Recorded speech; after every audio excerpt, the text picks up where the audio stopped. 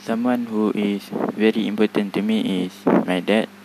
This is because a lot of sacrifice have dad made to the family and me. Among them, providing sustenance, providing food and drink, providing shelter, and more. Father is also a very assertive person, but still has love in his heart. But the exception was only to educate me to be a useful person. The father is also a protector for the family who is willing to protect from anything bad. My father also educate me to be a disciplined person.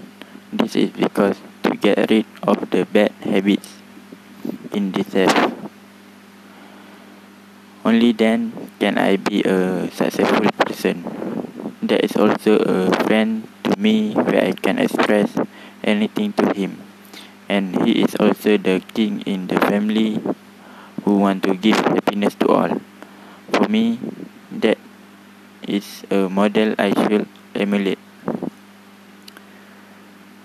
Which everything my father has done to me, I will never forget, and I will repay him one day. Make him feel happy and proud of me. This is the reason why that is so important to me. That is my hero.